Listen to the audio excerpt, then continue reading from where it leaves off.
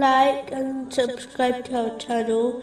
Leave your questions and feedback in the comments section. Enjoy the video.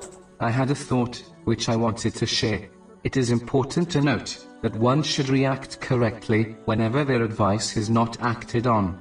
When the person seeking advice chooses an unlawful decision which contradicts the advice given to them, the advisor should show dislike towards the choice, as this is a branch of faith. In fact, disliking something for the sake of Allah, the Exalted, is an aspect of perfecting one's faith, according to a narration found in Sunan Abu Dawud, number 4681. But even, they must stay within the limits of Islam when showing their dislike. If the choices are between two lawful options, and their advice is not acted on, then they should not become annoyed at the one seeking advice, as they chose a lawful choice.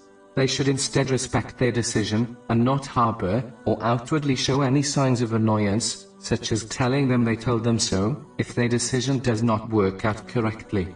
People are not angels, they will make mistakes, so it is best to be kind to others, even if they reject their advice.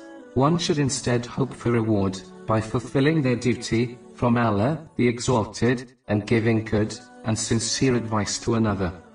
In addition, the one seeking advice should not ask for advice if they have already made their mind up beforehand, as this only opens the door for a potential argument if they seek someone's advice only to reject it, as it contradicts their predetermined choice.